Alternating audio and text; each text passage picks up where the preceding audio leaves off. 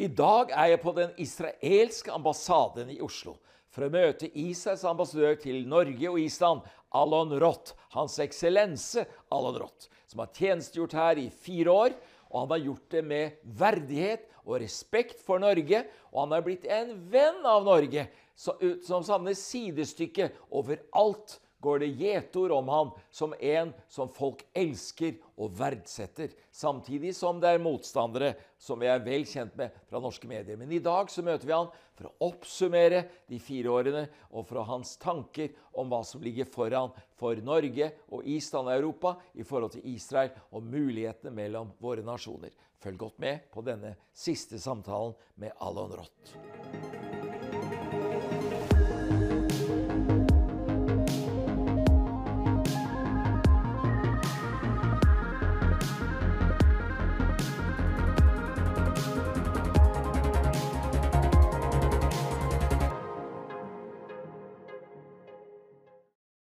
Ambassador Alon Roth, thank you for receiving me here in your embassy. Thank you for coming. Happy to see you again. You know, it is sad that this conversation is happening just a few days before you're actually leaving Norway. You know, sadness is always coming with joy. So, you know, I'm leaving, but someone else will come. So there will be the joy of knowing someone new in this post. Of course. Now, you have had about a 4-year term in Norway this time. Mm-hmm. But 40 years ago, you came on a bike through the north of Norway. It is. How did that happen?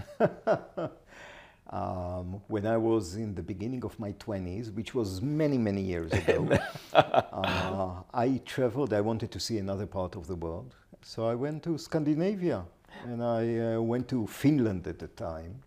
And I hitchhiked and biked my way up north until I one day was told that the Finnish money I have with me is not good enough because it's Norway already. Ah. So I knew that I crossed the border. And then, and then I spent some time in the north of Norway. Beautiful area, beautiful people, wonderful Samiland.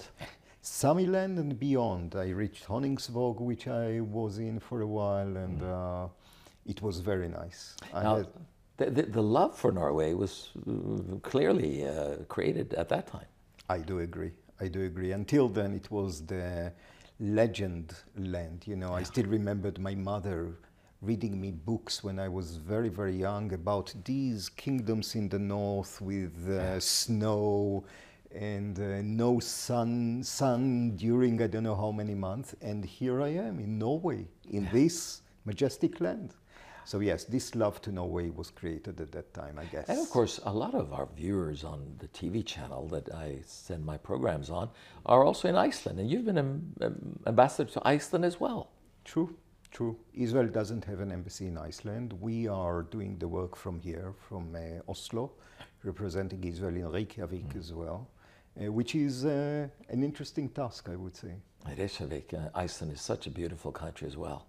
Iceland is beautiful, and I think that both Norway and Iceland show how 2 relatively small peoples, in numbers at least, can really do wonders in very, very difficult environments, far away from the center. It can be center of Europe or the equator or whatever, but far, small, and in hostile environments, and still do miracles. Yeah.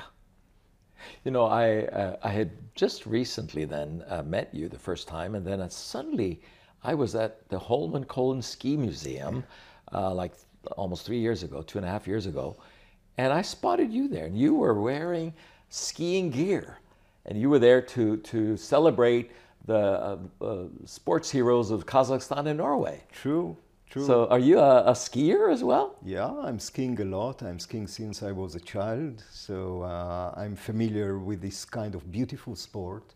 And I must tell you that beyond just the mere fact of enjoying the ski, whatever, alpine or what we call Nordic ski, I think that skiing in Norway teaches you a lot about the people of Norway. I mean, to see so many people from older people in our age, I would say. We are still young, but older people in our age.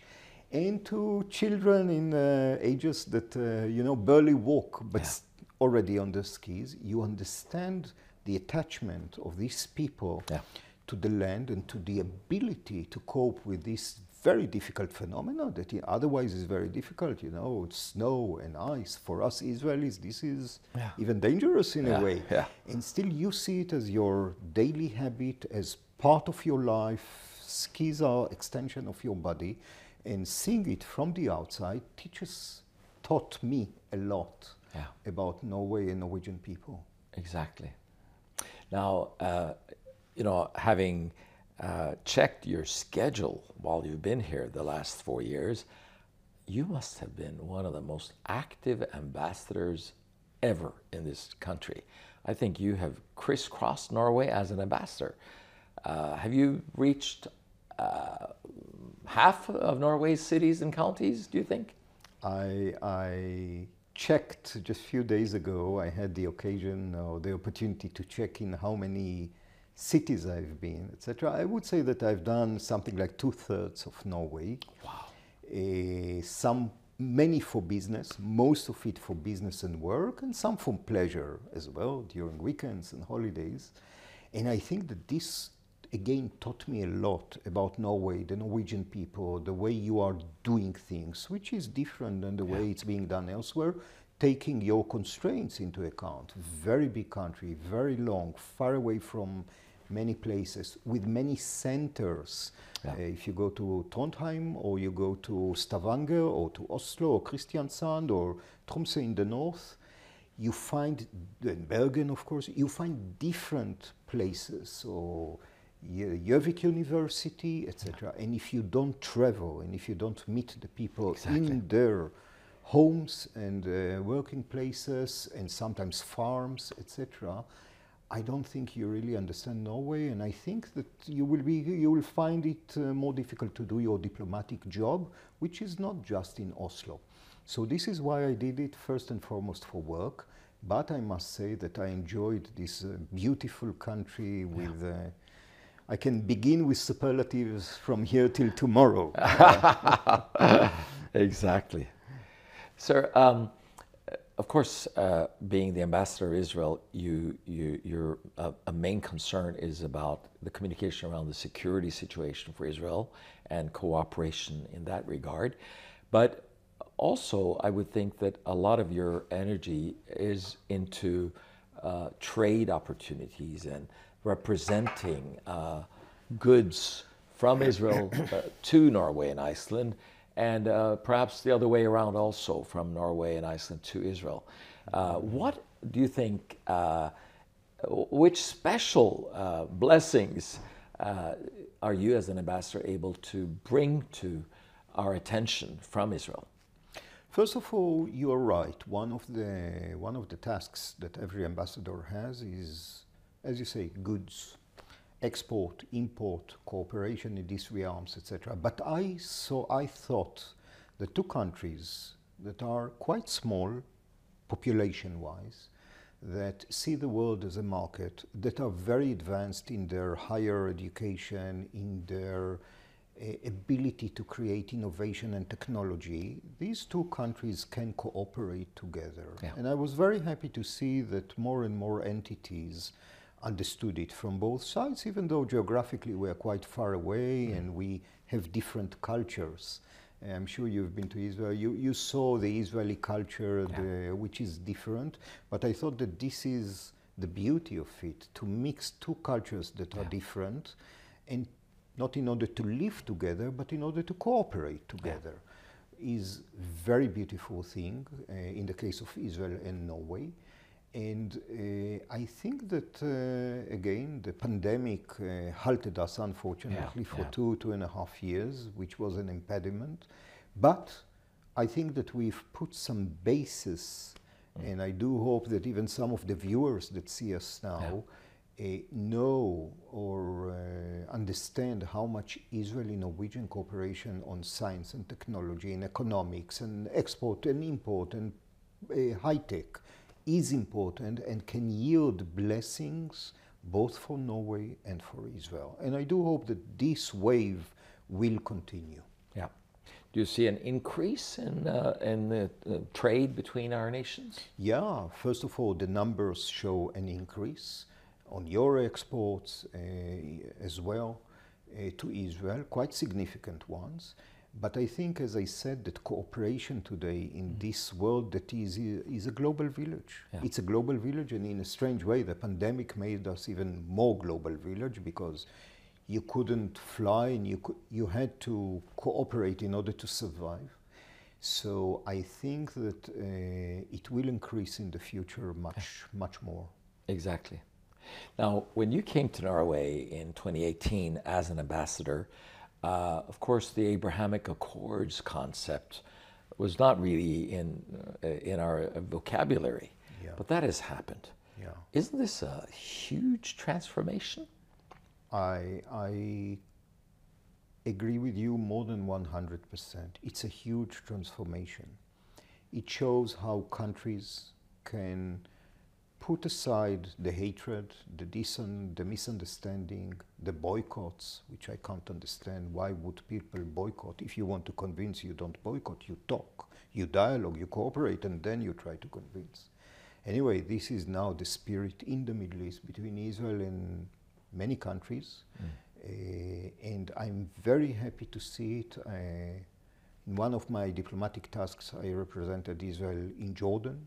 So I know the Middle East, I know the Israeli Middle Eastern relations, and I'm very, very happy to see that more countries come and say, let's cooperate, let's talk, let's sit around the table and see what we can do together and not just what we can't do together. So I do think the Abrahamic Accords are a huge blessing that will be stronger and stronger in the future, and I do hope that more and more people will see, first of all, of course, the international or the regional benefits that the Abrahamic Accords are giving, but even the personal or, you know, for institutions and for entities and for companies and for research that will see the benefits and will join these accords, even from far away Norway. Yeah. Well, just a few days ago, we met at the Egyptian ambassador's residence for the Egyptian National Day, and I could see how you and the Egyptian ambassador, the Jordanian, the Moroccan, and others were, without any problems, interacting and enjoying many good things together. That seems also to be an expression of this new age. I totally agree. I totally agree, and I think that, as I said, the importance of dialogue, of conversation, of agreements and disagreements that are being done with eyes looking into the other eyes. Exactly. Body language, as I said, agreements and disagreements is much stronger, much better, can yield to much better results and outcomes than boycotting and disagreeing and throwing away the cooperation, which is being done by few people, and I'm just sorry for this, because those people distance themselves and others from the real vector of cooperation that is happening in front of our eyes. Exactly. It's very difficult to see sometimes history. You have to wait 60, 100 years in order to see history 100 years ago, to read about it in books. Nowadays, we see a kind of a history being done in the Middle East, as you said, the Abraham Accords and the outcomes of the Abraham Accords. Now, I've been the last 2 years a guest and a speaker at the Islam Conference in Cairo, and both years I've started my speeches by saluting the legacy of Anwar Sadat and Menachem Begin, of course, the president of Egypt, the prime minister of Israel in 1979, to bring peace between the nations. And I've noticed the pure joy of the Egyptians when I said this. It seemed like they were so proud of that legacy together. Isn't that interesting? Very interesting. And you know, we in Israel, we cherish the memory of these two great leaders. One is Egyptian, the other one is Israeli, that were courageous enough, strong enough, believing people enough, and not just from the religious point of view, but from the ideological point of view of, okay, hatred is very easy, fighting is unfortunately quite easy, but let's try and see what we can do in the other side, which is peaceful negotiations and then agreements and then cooperation. And even if there are disagreements, let's do something together. So the achievement of these two leaders, and Anwar Sadat is being hailed in Israel time and again. I still remember I was a high school student when this happened, when he came to Israel. And this was a hilarious point in which we understood that there is someone courageous on the other side that say, hey guys, let's talk and let's see what we can get by talking and disagreeing around the table and not disagreeing in a war. So yeah, great legacy, as you say, which I do hope will be repeated without wars prior to it in the Middle East in the future. Exactly. Of course, Europe has been the geographical area where the Jewish people have been grossly manhandled and slaughtered. So it's important what happens in Europe. And I noted one of my previous guests on my show was Mohammed Al-Issa, the General Secretary of the Muslim World League in Mecca. Yep. And he told me that he goes to France and other places in Europe and teaches young Muslims that the Holocaust really has happened. And he strongly attacked Holocaust denial. And I also noted the same in a conference I hosted in Oslo a couple of months ago, that the Egyptian ambassador, Ahmed Ramadan, he said he warned strongly against Holocaust denial. So these are also expressions of a new time, right? It's unbelievable. The two examples that you give are so important, so important. And I think that, this old vicious beast of anti-Semitism, Holocaust denial, etc., that is coming slowly but surely, unfortunately, in Europe, even in this country, in Norway, is a frightening one. Yeah. Is a frightening one. And I do hope that people will realize that we are almost on the last moments in which something can be done in order to avoid it. I'm very happy that you have mentioned what these two gentlemen have said concerning it. It's tremendously important. But I think that no less important is that people here and now will take action in order to make sure it doesn't happen, even if they disagree with this or with that. The anti-Semitism, the Holocaust denial, this almost leads us 100 years ago, and I'm coming from a family that was hurt both in Hungary and in Poland by Holocaust. My father survived the war as a child, etc. So I know it from my own family. And seeing it emerging today, going from I would say from the extremes now, more and more and more even to the center,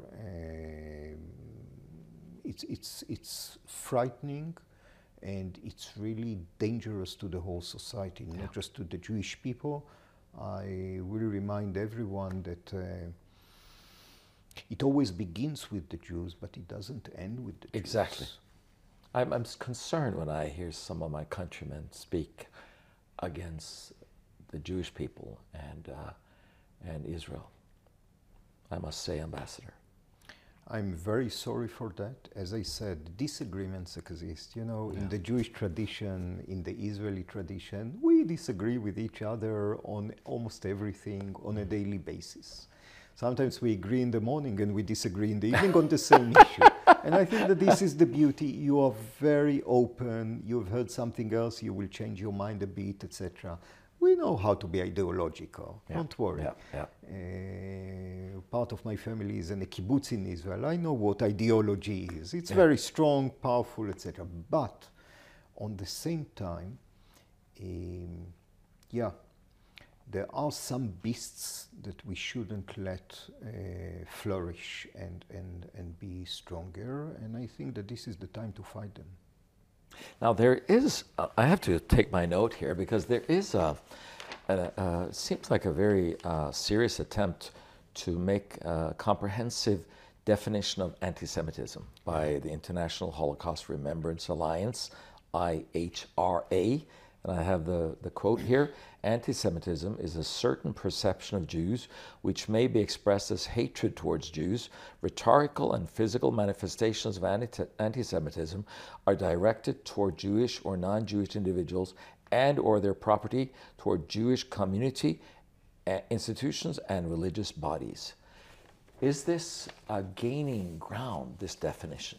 Yeah, it's the famous IHRA definition, IHRA, we call it IHRA.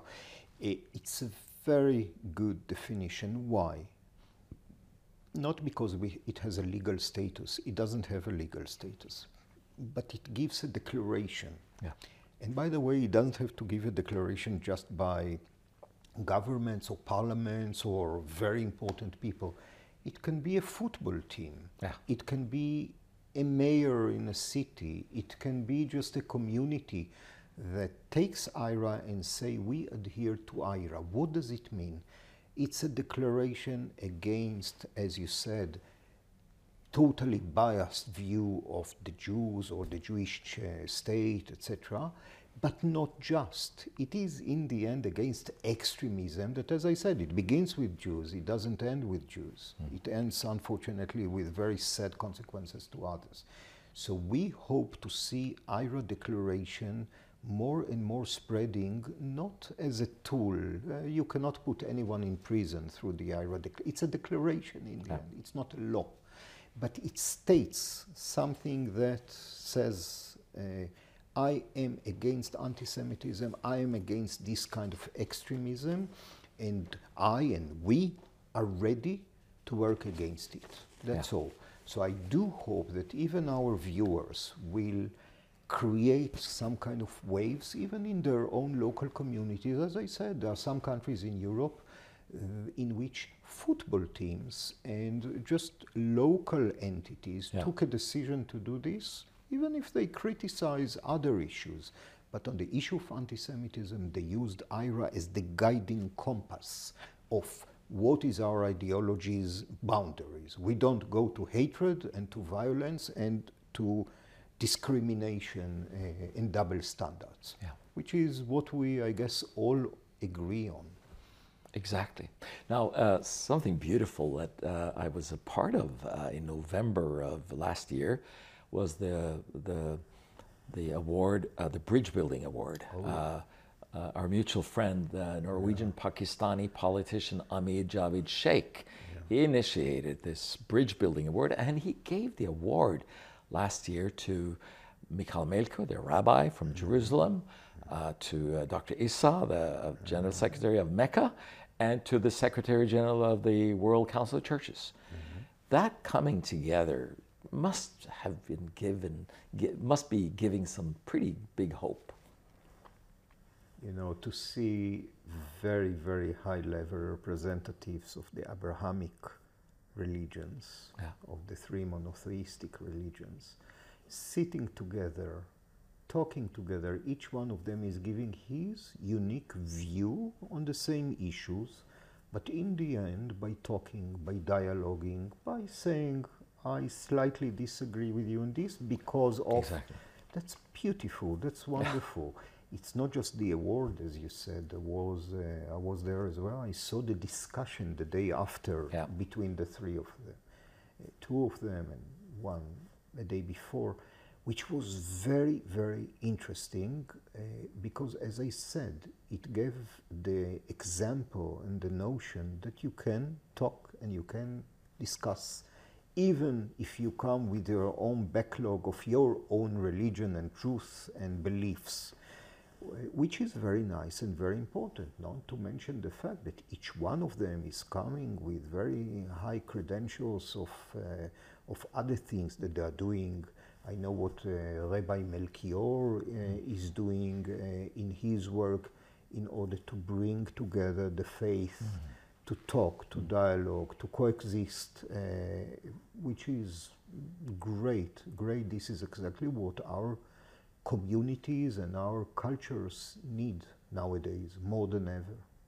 So, on the whole, there are some dangerous things, there are some nasty things, but I think I see in your eyes the glimmer of hope for the future as well. There is always hope, I know. I mean, if there is no hope, what are we doing here? There is always a hope. There is always a hope, but as I said before, I'm very realistic. Whenever we see hope and we say to ourselves how important it is to be optimistic, and it is important to be optimistic, we have to be realists. We have to see and to analyze what's happening. We have to read the media with understanding that not everything that is in the media really gives us the right impression of what is happening, of the right factual, I would say, reality that is reigning on the ground. So I would say that there should be a mixture always of hoping. Without it, we go nowhere. But on the same time, lots of realism and a trial to see the facts as they are and not as they are being told by one side. And this is something that as an ambassador I think is very important for diplomats, of course, but permit me to say it humbly. I'm not telling anyone how and what to do, but I think humbly that it is important for everyone to do.